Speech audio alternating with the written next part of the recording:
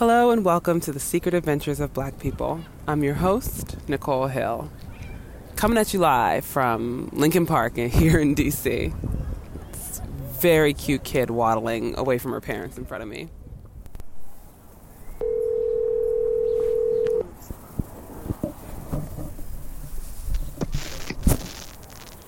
Nicole, how are you? I'm good. How are you?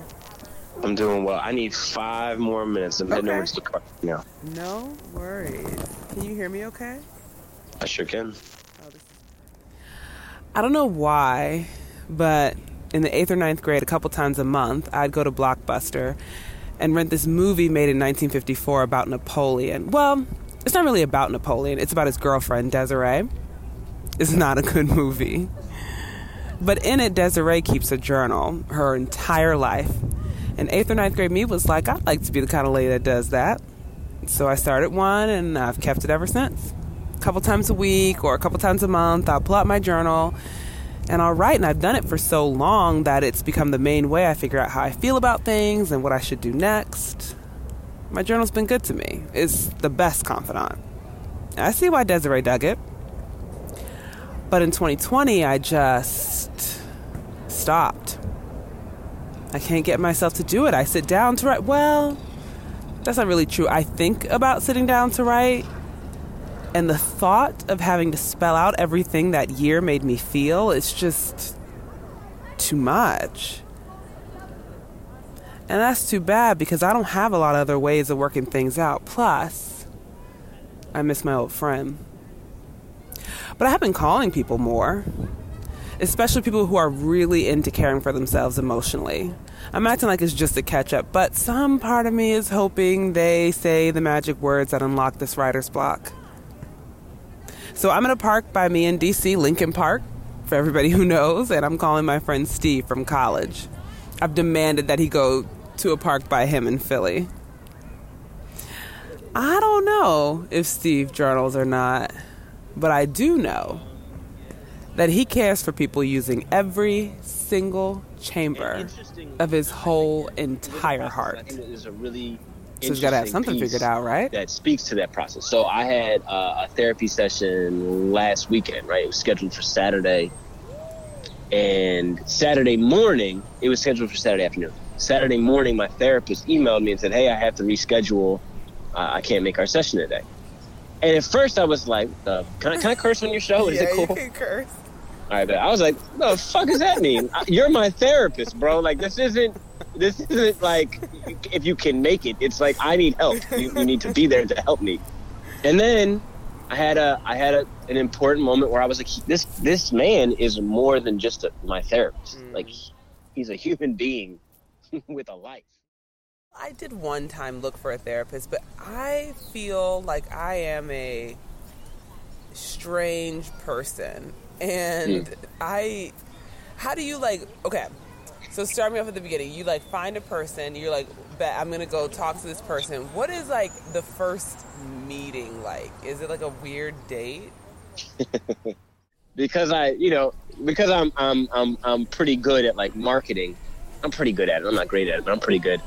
I essentially kind of finesse some of my friends. So all my friends who are therapists or in that counseling world, I was like, hey, I'm doing research for a video project and I could really use a therapist to pick their brain. Because I didn't want to, there's stigma around needing a therapist. You're like, I don't want to, and I also don't have health insurance. So it's like, I don't have a network to tap into. So I'm just like, yo, how am it has to be somebody who's wanting to do a sliding scale for payment, who will accept somebody who doesn't have insurance. You know what I mean? So that's my route was ask my friends who are in therapy, who are therapists and counselors, if they know somebody I can talk to about a quote unquote project that I had. And it's like the ultimate cliche of hey, my friend really needs help with this thing. And what would you do if you were there? So, I probably texted 10 different friends who were in the therapy mental health world. And each of them got back to me, and let's say five of them sent me someone I hear somebody I think would be good. And I was like, that. And I hit every one of those people up, and one person got back to me. One person called me and left a message, but There were two people. One person called me and left a message. The other one called me. And I was literally crying right before this man called me. Wow. And I answered the phone, and I'm like, yo, thank God you called, because I am freaking the fuck out. And for him, I'm sure it was like the most awkward first date. He was probably like, what? What? And because I was just losing it. You were like, I'm crying right now. What's good? What does he say then? He was like, well, what's going on? And do you like dive right in, or are you like, I don't trust you, I don't know you, I'm not telling you my business? Look, I at that point, all of the precaution was came down. I was like, look, this is what's going on. I don't know what the fuck to do. I'm freaking out, and I need help, you know. And this was like an intake call. So the first thing he probably said was, well, before we dive in, let's do some quick intake. Like, can you tell me a little bit about you know what I mean? It was like, it was very dispassionate. It was like, hey, you know, just let me know, like, you know, how old are you? Tell me a little bit about what you're going through. What's your schedule like? Can we set up something to talk more later for our first session? I'll tell you what, though, that first real session was hella awkward, because that man was giving me no breaks. So I have a therapist who is my age and has actually been through some of the stuff that I've been through. And then I have an OG therapist who's like twice my age, who holds me hella accountable. And it's like, man, he doesn't say man or anything like that, but he's like, he just doesn't. We've had some tense conversations. I think the potential for like wild shit to be talked about with an older person goes up. You know what I'm saying? Like, they just say wild shit because they're just from a different time. You know what I mean? But there's a certain sense of like talking to like my uncle or like my grandfather or like my pop. Yeah. And it's like, there's a level of respect that I personally, because of my lived experience, I really appreciate, as opposed to talking to a contemporary. When I picture a therapist, I absolutely picture like an old lady, glasses for sure, sweaters. No doubt. Wait, did it matter to you if the person was like male or female, black or white? Did you have an opinion? I'm just realizing, like, I picture a black lady, but I wonder. For sure. It did. And full transparency, I didn't necessarily want to have a white person. I'm just going to, I am half white. However, I am cognizant of lived experience, so it was, an older black man was more or less what I was looking for. Okay. So, and that's what you have? That is, in fact, what I have. Okay. I know you're not supposed to say, like, therapy's working or whatever, but how do you get to the place where you're like, I will keep doing this? What does he say or do where it makes you like, yeah, I'll call you again? Well, it's a wonderful question. And I will say there have been multiple occasions where I was like, I'm not calling this dude ever again. I feel like that's why I have two therapists. That's why you got another one. Right, thanks. Because I was like, I need a second opinion on this. Having a therapist doesn't mean that the work is done. Like, I got my therapist. Check, I'm good.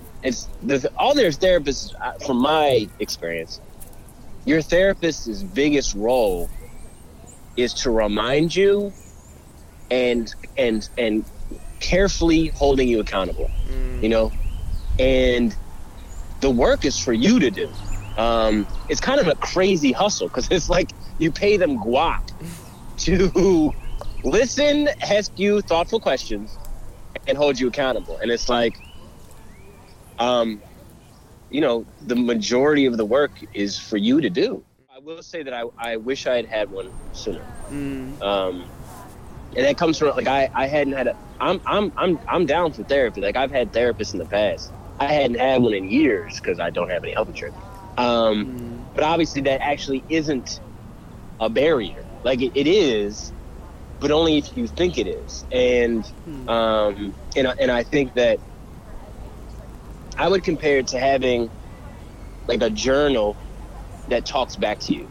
Ooh. You know what I'm saying? Like, you feel me? Like, it's you have permission to be as vulnerable as you want, and there will be, and it's not like some dumb journal that talks back. You know what I'm saying? It's not like just some like irresponsible, like just rat shit. Like, oh, what do you do next? Like it's like, you know, it's not that there's anything to be ratchet. It's all good. It's all love.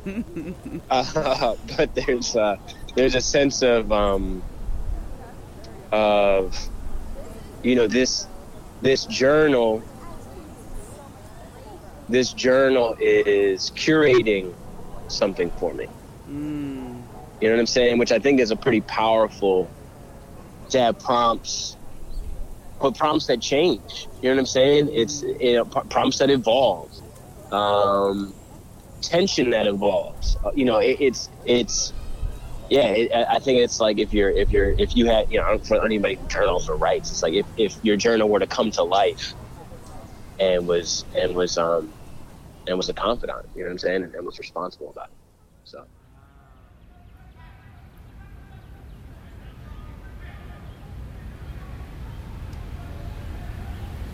You've been listening to The Secret Adventures of Black People with me, Nicole Hill, your host and producer. The show's moving to a bi-weekly format now because I do all this by myself, and it's a lot to try to pull off in a week, and, you know, I got some journaling to do. So come back and hear more stories in 2 weeks, and in the meantime, you can visit thesecretadventuresofblackpeople.com, where you can hear old episodes, you can write in a story of your own, you can learn how to join the Patreon community and get access to special behind-the-scenes content and whatnot. A huge thank you to my guest and the Black adventurer I'd like to shout out for this episode, Steve Jackson. Steve's organization, Jackson Corps, uses media and mentorship to build empowered communities around healthy relationships. You can find a link to his organization in the show notes. Thank you all so much for listening. I'll see you again soon, like 2 weeks soon, for more stories about Black folks holding it down across space and time.